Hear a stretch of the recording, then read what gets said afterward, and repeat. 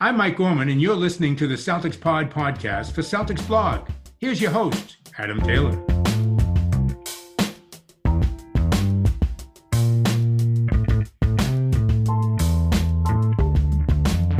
What's going on, everybody? Welcome back to the Celtics Pod podcast. It's been a hot minute.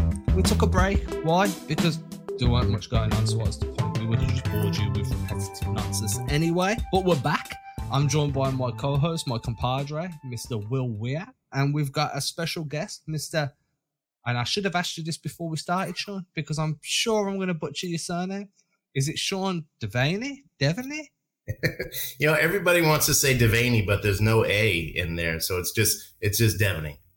Devaney, there you go. This is why I should have asked before we started. Mr. Sean Devaney from Forbes, from Heavy, and from a billion other places throughout the years. Super knowledgeable Celtics guy. Me and Wood are excited, man. Thanks for joining us today. Well, thanks for having me. It's our pleasure. Before we get into the basketball stuff, we usually like to just kind of riff for a few minutes. So we'll start with Will. Will, what you been doing over this All-Star break, bro?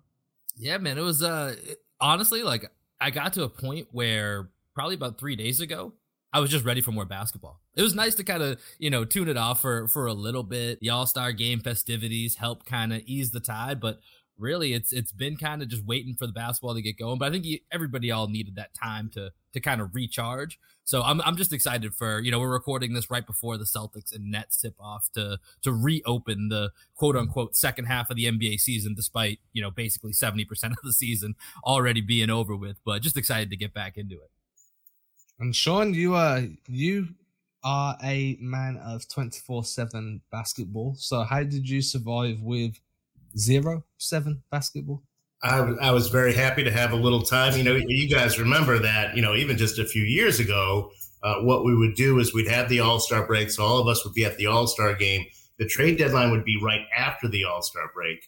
And so we'd be at the All-Star game where we'd have to ask all these players and the GMs questions about, are you going to get traded? Is this going to happen? Is that going to happen? And then we'd get out of the All-Star break, and the following Thursday would be the trade deadline. We'd all be like completely just exhausted by the time the Friday after the All-Star break. I like this schedule so much better, where you have the you have the trade deadline just before the break. Everything's settled. You don't have to go to the All-Star break, ask all these questions, and then you get a week afterwards, just 4 or 5 days, whatever it is, just to do kind of some recharging. So that was something that the Players Union fought for in the last CBA, but I think the league was on board with making those changes as well, and I know a lot of the reporters are as well. Sean, I imagine in that old format, the drama must have been, pretty intense. And I remember specifically the Boogie Cousins, I don't want to say an incident, but that situation from a couple of years ago. Do you miss any of that drama? I know obviously from an exhaustion standpoint, it's quite different, but the drama sometimes is partly what entices NBA fans. Yeah, and that is true. And I remember, I think the Carmelo Anthony situation is probably the most intense one. I remember the Boogie Cousins one. I was there asking him questions about, what was going to happen to him in a few days. That was pretty intense. The Carmelo stuff was really intense because that had been going on for like 2 months before he finally got traded to Denver. And I think that was 2000 and now I'm drawing a blank, but I'm sorry, from Denver to New York. So that was 2009, I think, or something like that. But it was really intense because that was going on for a long while before that, and then we had to go there, and he had to sit. I mean, you are required by the league to sit and answer questions, so he had to sit and talk about this for 35, 40 minutes, basically just people over and over and asking him again, like, why do you want to be traded? Where do you want to go? Do you want to go to the Nets? Do you want to go to the Knicks? Like, that was the whole thing. So yeah, it was a much different time. I do miss that drama a little bit for sure, but at the same time, I like the rest. To be fair, it feels like the start of the Celtics season just on repeat, right? Why are you losing games? Why do you keep dropping games? Why aren't you shooting well? Why is Udoka calling you out every time that you lose a game in the media? It was very similar. I would have liked to have been a fly on the wall for some of those Melo things. That I grew up always been a Celtics fan, but I always like watching Melo play. Just that He had that aestheticness to his game, especially with that pull-up jumper. I just always thought it was pretty. I just wanted to throw that out there because Melo was good, and I don't think he gets nearly enough credit for how good he was at the time. Yeah, that's true. When it comes to the Celtics, as I said, there was a bunch. I mean, we're talking about 5-6 comments that were pretty much on repeat for what? I'd say the first 4 months of the season. Well, I think that's fair. 4, maybe 4.5 months. How were you feeling? Like, where were you on the scale of like, this isn't working to this needs more time? And this is where we see how honest you want to be, because right now you could be like, I knew they were going to work it out and I was super chill. Or you could be more towards the other side, which is I was leaning a bit more to this side where I was just like, yo, burn this to the ground and rebuild like a phoenix from the ashes. Where did you fit in here? Yeah, to me, it was all part of a piece because it went back to last year as well. And where they were disappointing and a lot of the same issues had come up back then. So, for me, I was thinking, when we got to February, that we'd have to be looking at, potentially trading Jaylen Brown like that. That's where the Celtics would have to be. Obviously, I don't think they were ever going to do that during the season. That was never going to happen during the season. When you get to, whatever it was around early January, I think it was around, you didn't go back to the Phoenix game at the end of December, where they really started to play a little different. They were still blowing leads here and there, still doing some of those things. But they started to play better. They started to get Ime's system. And so I think at that point you could kind of step back and say, all right, well, maybe this does need more time. But certainly, up until the end of December, certainly the Milwaukee game on Christmas Day, I just thought you can't keep doing this. This has been a year and a half. It wasn't just the first 2 months of the year. It was something with this group that seemed to go back to last year as well. So at that point, I was definitely thinking, let's blow it up. The Celtics, need to go into rebuild mode sooner than rather than later. Not rebuild, but retool around Jason Tatum. But at the same time, I think by the middle of January, I started to say, well, wait a minute, let's see how this plays out, because they seem to start getting what Ime was preaching and getting it not just for the first 3 quarters, but for the whole game.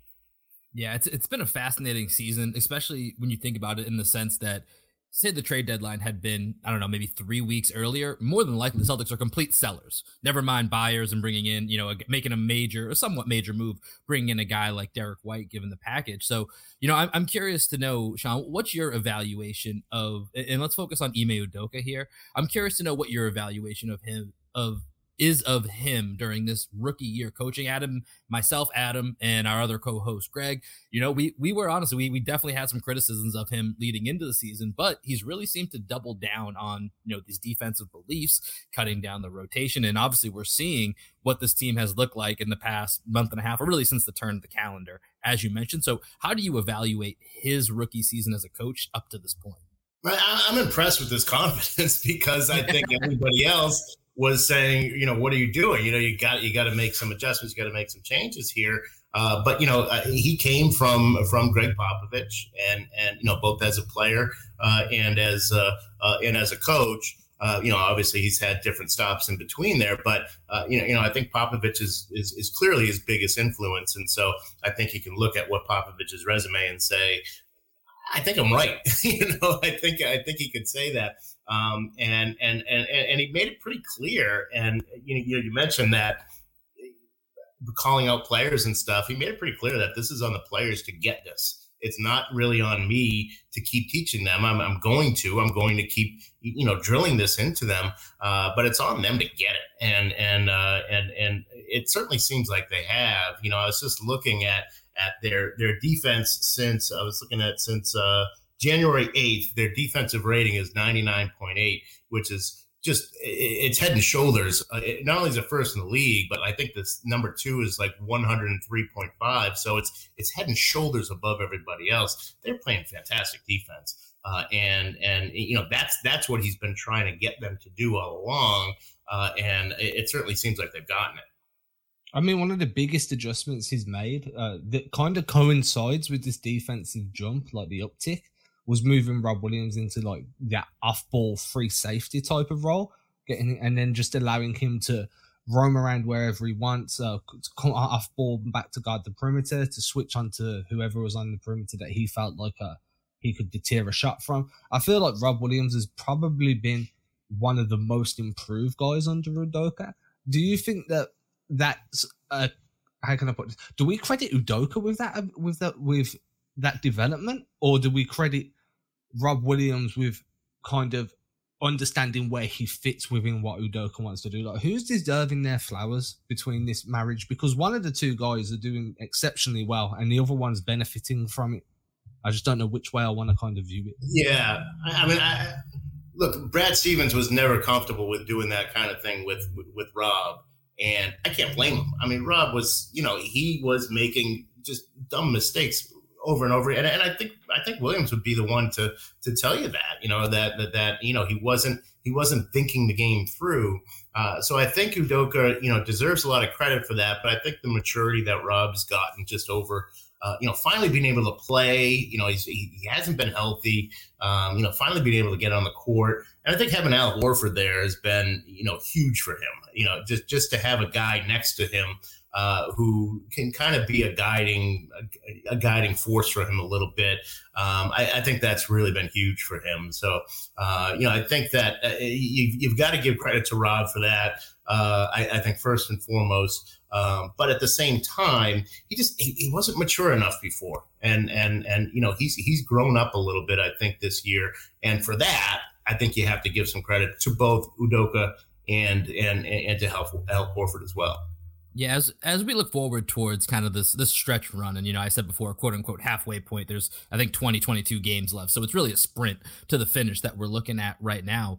What do you think are some of the key factors for the Celtics in this upcoming playoff run, and really an Eastern Conference that is just, there's 7 teams within 5 games of the number 1 seed. So it's still really up for grabs. And of course, there's a ton of X factors up and down that conference. But what do you think are some of the key factors for the Celtics down the stretch? Just ball movement, man. They've got to, and I think that in a way that Detroit game was a blessing, that they lost that game, and they lost it the way they did in the fourth quarter, the way that they went back to, my turn, your turn kind of basketball. They weren't sharing it. It was just like, all right, I've got it. I'm going to take this shot. Now you've got it. You take that shot. They're not a great offensive team. They're not going to be that, certainly under their current construction. So if that's going to be the case, then A, you've got to lean on your defense, but B, you've got to share the ball and get the best possible shot every time. And like I say, I think that Detroit game was kind of a blessing because they fell back into that trap that they've been in so many times early in the season that we talked about. But if they can keep up that ball movement, I think that's going to be the real key for them. And of course, look, I mean, you're not playing in a vacuum, right? I mean, it's going to depend. How good is Brooklyn going to be? Are they too far back to really make a charge? Chicago's going to get its players back. What about Miami as they get healthy as well? How are all these other, of course, Harden and Simmons, all these other factors? Karis LeVert in Cleveland probably isn't talked about enough in terms of what that move could mean. So you got to look at the whole East as a whole. I mean, you've really got 8 teams that are pretty good that I could imagine at least being in the conference finals. I mean, you've got 8 teams that could be in the conference finals, and that means that you're going to have 4 teams among that group that aren't going to make it to the second round. And so it's going to be really interesting to watch, but I think you really have to focus for the Celtics on maintaining the defense, keeping the ball movement going. One of the names that stopped the ball movement, and I want to talk about these 8 teams in a moment, but this is my final jab at this player all season. I promise. You have to do it, Adam, don't you? You have to do it. I have to. It's been a while. One of the players that just didn't fit with the ball movement system, didn't fit, in my opinion, with anything Boston were trying to do. And I'm very curious. A lot of people disagree with this, so I'm very curious what side of the fence you fall on. Was Dennis Schroeder, somebody that I feel is all style, no substance. I think is the best way of describing Schroeder's game. It's the most politest way to. Where do you kind of land on that? Because there were games where he single-handedly dragged Boston over the finish line, and to say he didn't would be a disservice to how good he played. But there were also games where he almost single-handedly destroyed the flow of the offense, or he destroyed the ball movement that had been going on before Udoka brought him in. And then you also had this closing lineup of Schroeder and Smart that was just an absolute monstrosity. But some people loved him. So I'm really curious whether you think he was beneficial or not.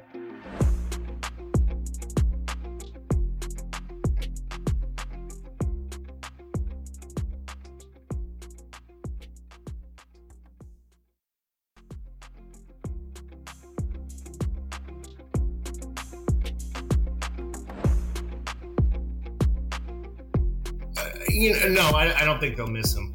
Certainly I don't think they'll miss him. I think you're right in that he does that's been the knock on him throughout his whole NBA career. That he is sort of a ball stopper, that he does make things more about Dennis Schroeder than about the team. And that's why he's been on as many teams as he has been. That's why he did not get the big contract this summer that he thought he was going to. That's why the Celtics had him to begin with, right? I mean, they wouldn't have gotten him if he was a better playmaker and things like that. So, I think they'll be fine without him. You're right in that.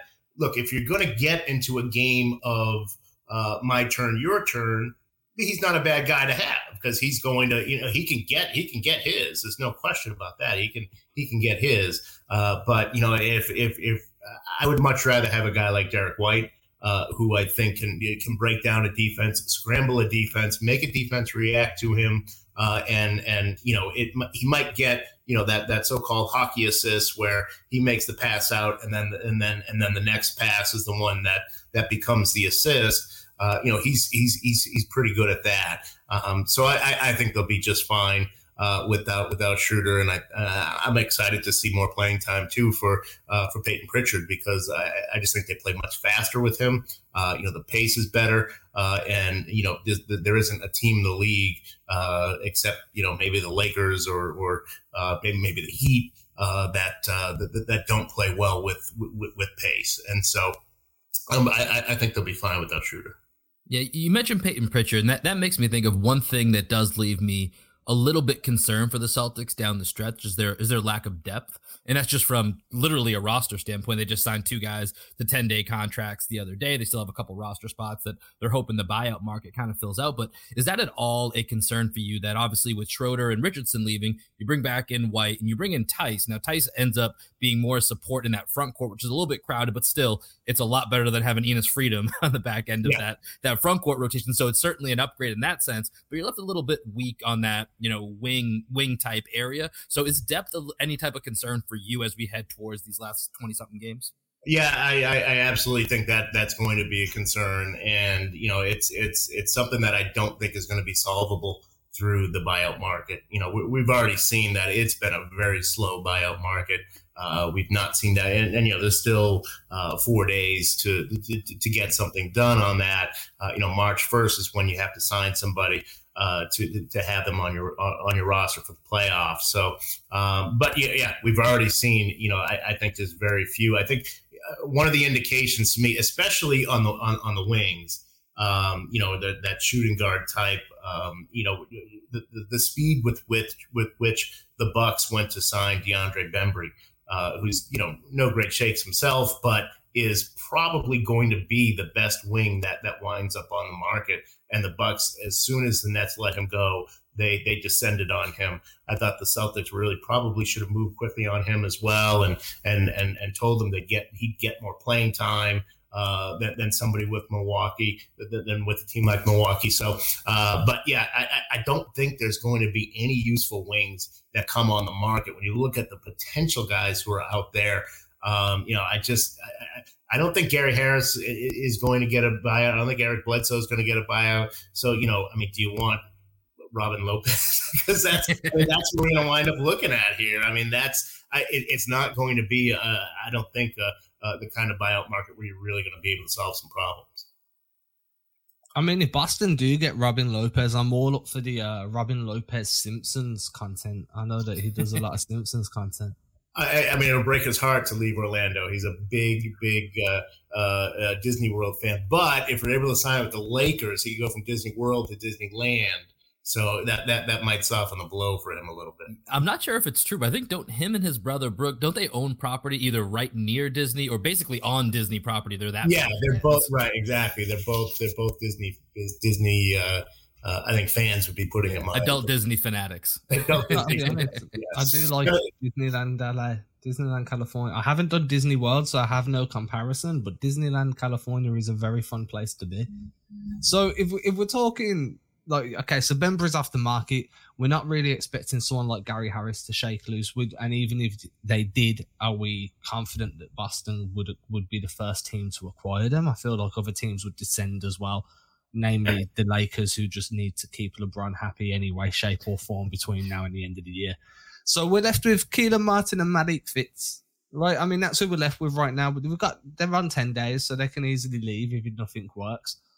Looking at both of those guys, and I kind of wrote something about this the other day, but Keelan Martin looks like he really fits into what Boston are trying to do, right? Super defensive, high IQ guy, good length, can't shoot a lick. It sounds like the perfect Boston Celtics player, in my opinion. Send me over to part two. That's less muscles. Yeah, less muscle. Right? Streamlined semi. That's what we're going to call Keelan. Streamlined semi. Very good. So, how do you think either of these guys? I mean, look, we're not expecting them to be rotation players, but as an emergency backup, which is really what you're getting off the buyout market at the best of times anyway. It's very rare you're going to bring someone in that's a true difference maker. So, as a backup, I don't know how much NBA you watch outside of the Celtics. I'd never heard of Keelan Martin really. Malik Fitz, I still haven't heard of him. I've said his name. I don't understand. Like, do you think either of these guys have a chance of being on the team longer than 10 days? Or yeah, I mean, like I say, I don't think there's going to be a lot of options, and you're going to maybe you want to get a veteran in who can play in a pinch. Whether it's we mentioned before, like a Joe Johnson, who was with the team earlier and didn't play obviously, but at least at 40 years old, is a good locker room guy, and if you need him to go out there, you'd trust him to play 8 to 10 minutes. You might want to get something like that. At the same time, look, this team has to get better at bringing in young players and developing them and getting them better. You look at Miami and they're obviously the gold standard with that, but even San Antonio, where MA was before, as we talked about, they've had a great history with guys like that they've brought in. That not much was expected of, and turn them into NBA players. Going back to Bruce Bowen or guys like that, Bryn Forbes. You can come up with a bunch of guys that the Spurs have done that with. Celtics don't do that. And if anything, the lottery picks that they've had, other than of course the top players that they've had in terms of Marcus and Jason Tatum and Jaylen Brown, but you get into the other picks that they've had, they haven't had great luck in terms of developing these guys, and they need to get better at that. So I wouldn't mind seeing them with these two roster spots, bringing guys that they think they can develop into useful players. Like Miami has done with the Caleb Martin, with Gabe Vincent, with Omer Yurtseven, those kinds of players. I'd like to see the Celtics, at least try to do that a little bit more than they've done in the past. Do you think, or do you see them attempting any of that this season with a guy like Sam Hauser or even Aaron Nesmith for that matter, with them getting a little bit more time? As we talked about, the depth is really lacking on that, wing guard, and obviously, to Adam's joke earlier, shooting is always a need with this team. So two guys that theoretically could bring shooting. Ime has been, part of his success, the success for the team in general has been him cutting down the rotation. So do you see there being any opportunities over this last home stretch of Nesmith and Hauser maybe getting a little bit of run to see if there is something there where maybe there is an opportunity to develop and help in the immediate term? Yeah, I mean, I hope so. I don't know what Nesmith has done, frankly, to be as deep in the doghouse as he seems to have been with Udoka. I don't know. I've asked around about that, and a lot of people don't know. A lot of teams still like him. I thought there was a chance he could have been moved at the deadline. I think the Celtics still like him, in the front office, but obviously, there's something going on there. I think that he just doesn't. He just doesn't seem to trust the guy. He hasn't made shots, but it's hard to make shots if you're a shooter and you get, 8 minutes one night and then you don't play for 2 days, for 3 games, and then you get 14 minutes. And, it's hard to really, gain the confidence that you need as a shooter. So I think that's one of the issues there. I'd like to see Sam Hauser play a little bit, see what he's got. He's had some decent games in the G League and stuff. So I'd like to see that. But yeah, I mean, just going back to what I said before, I just think generally they've got to get better at that, at seeing what they've got in the young guys. The unfortunate part is that November, December is the time to do that. And they didn't really do that with a lot of these guys. So the problem is with Nesmith, and I'm big on Nesmith. I've been pushing this. He came in as a sharp shooting prospect and turned himself into a 3-level scoring 2-way wing prospect. And obviously the value that came with that towards the end of last season, in terms of how tradable he was, drastically increases because he's more than a single skill player. But under Udoka, he's definitely being used more as a single skill guy, just being asked to curl off screens, catch and shoot. And somebody pointed this out to me recently. Beyond that, early in his second season with Vanderbilt, he had his shooting was off the charts. What was it? It was 52.2% from deep, but it was on minimal games, right? It's not like he played the whole season.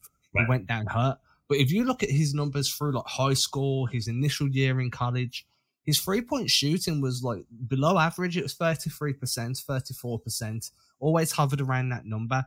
So did our vision of who Nesmith was coming out of college get skewed by those numbers? Or was the second season just cut short, but we were starting to see what he was truly talented at?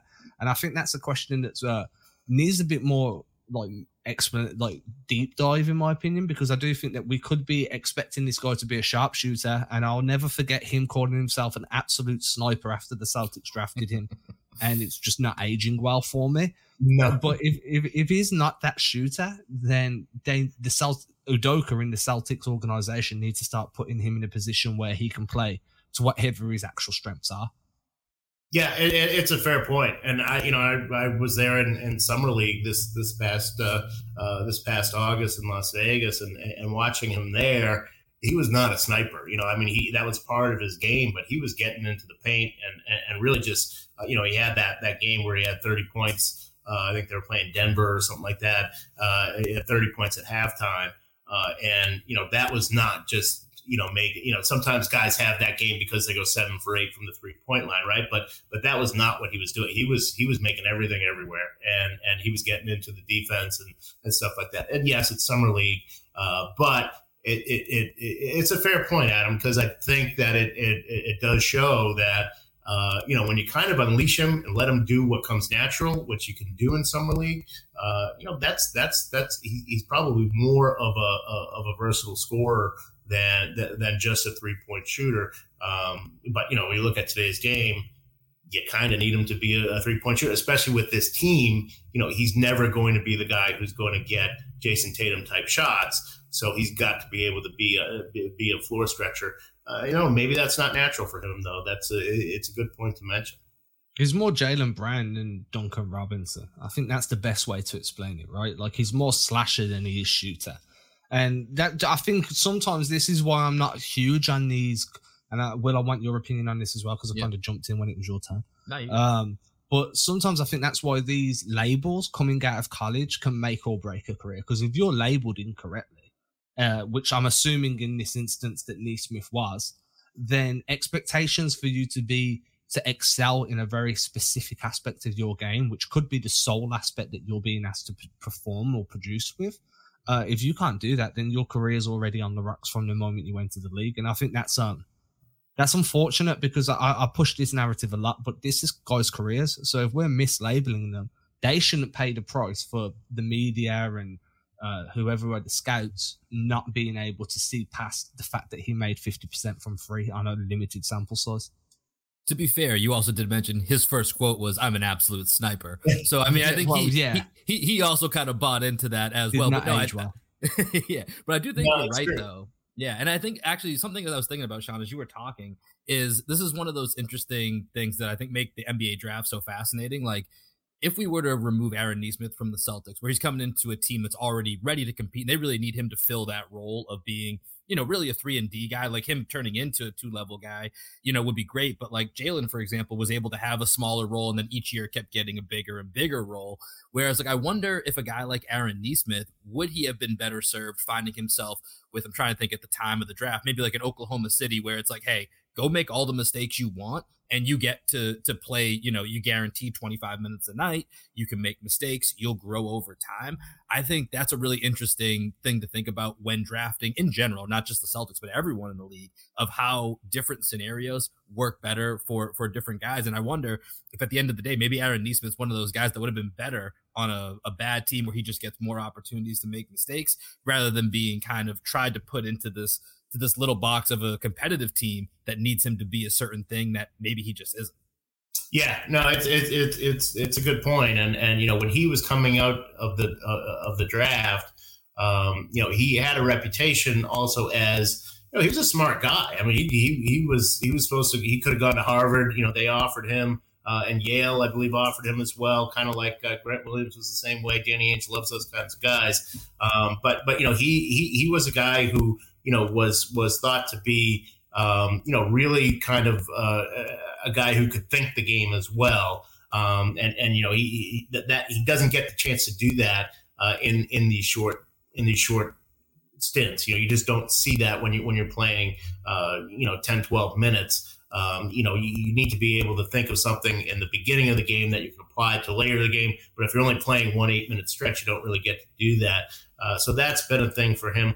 And I think the other thing is, you know, I hear this all the time from scouts and people who are and agents too. I mean, frankly, this might be something that came from his agent when he says I'm an absolute sniper. Is you know, what they want you to tell a GM or a scout is what you can do better than anybody else. Like, that's what they want you to tell, is what is the skill that you have, because everybody who's draft eligible is good at everything with basketball, but you've got to be able to tell them, you know, what can you do better than everybody else. So some of that selling point that you're talking about, both you guys, is that comes from, you know, that's what the NBA people want to hear, or they think that's what the NBA people want to hear, and so the agents and all that are telling them, okay, this is where you're going to be slotted in. This is what you're going to be, and you have to be able to sell yourself that way coming into the draft, or else, you know, you might not get drafted at all. I know, but if somebody sells me a car and tells me it does 0 to 60 in 3.5, and then I get it, and then it does 0 to 60 in 11, I want to be furious.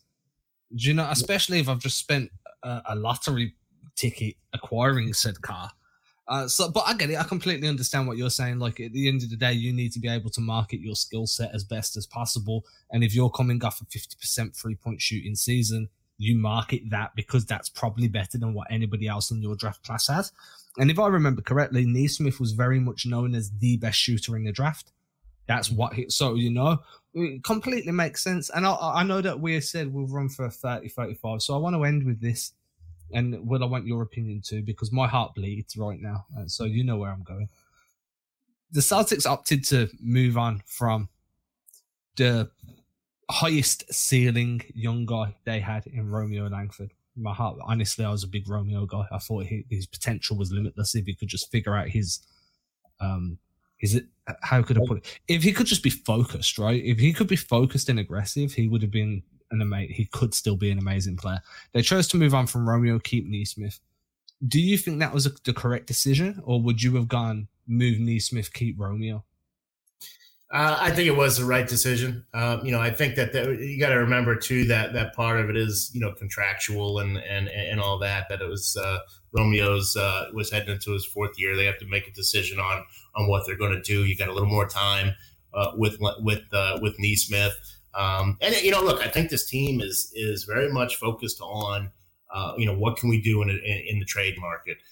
Whether it's this summer, whether it's next February or next summer. I mean, they've acquired these contracts.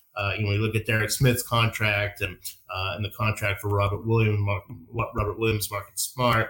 They've got all these contracts that they're going to be looking to make a trade. And I think with Nesmith, you've got an extra young piece that you can kind of sweeten a pot if you're looking to get, whether it's Bradley Beal or Karl Anthony Towns, whoever it winds up being that they pursue if they want to put together the best possible offer.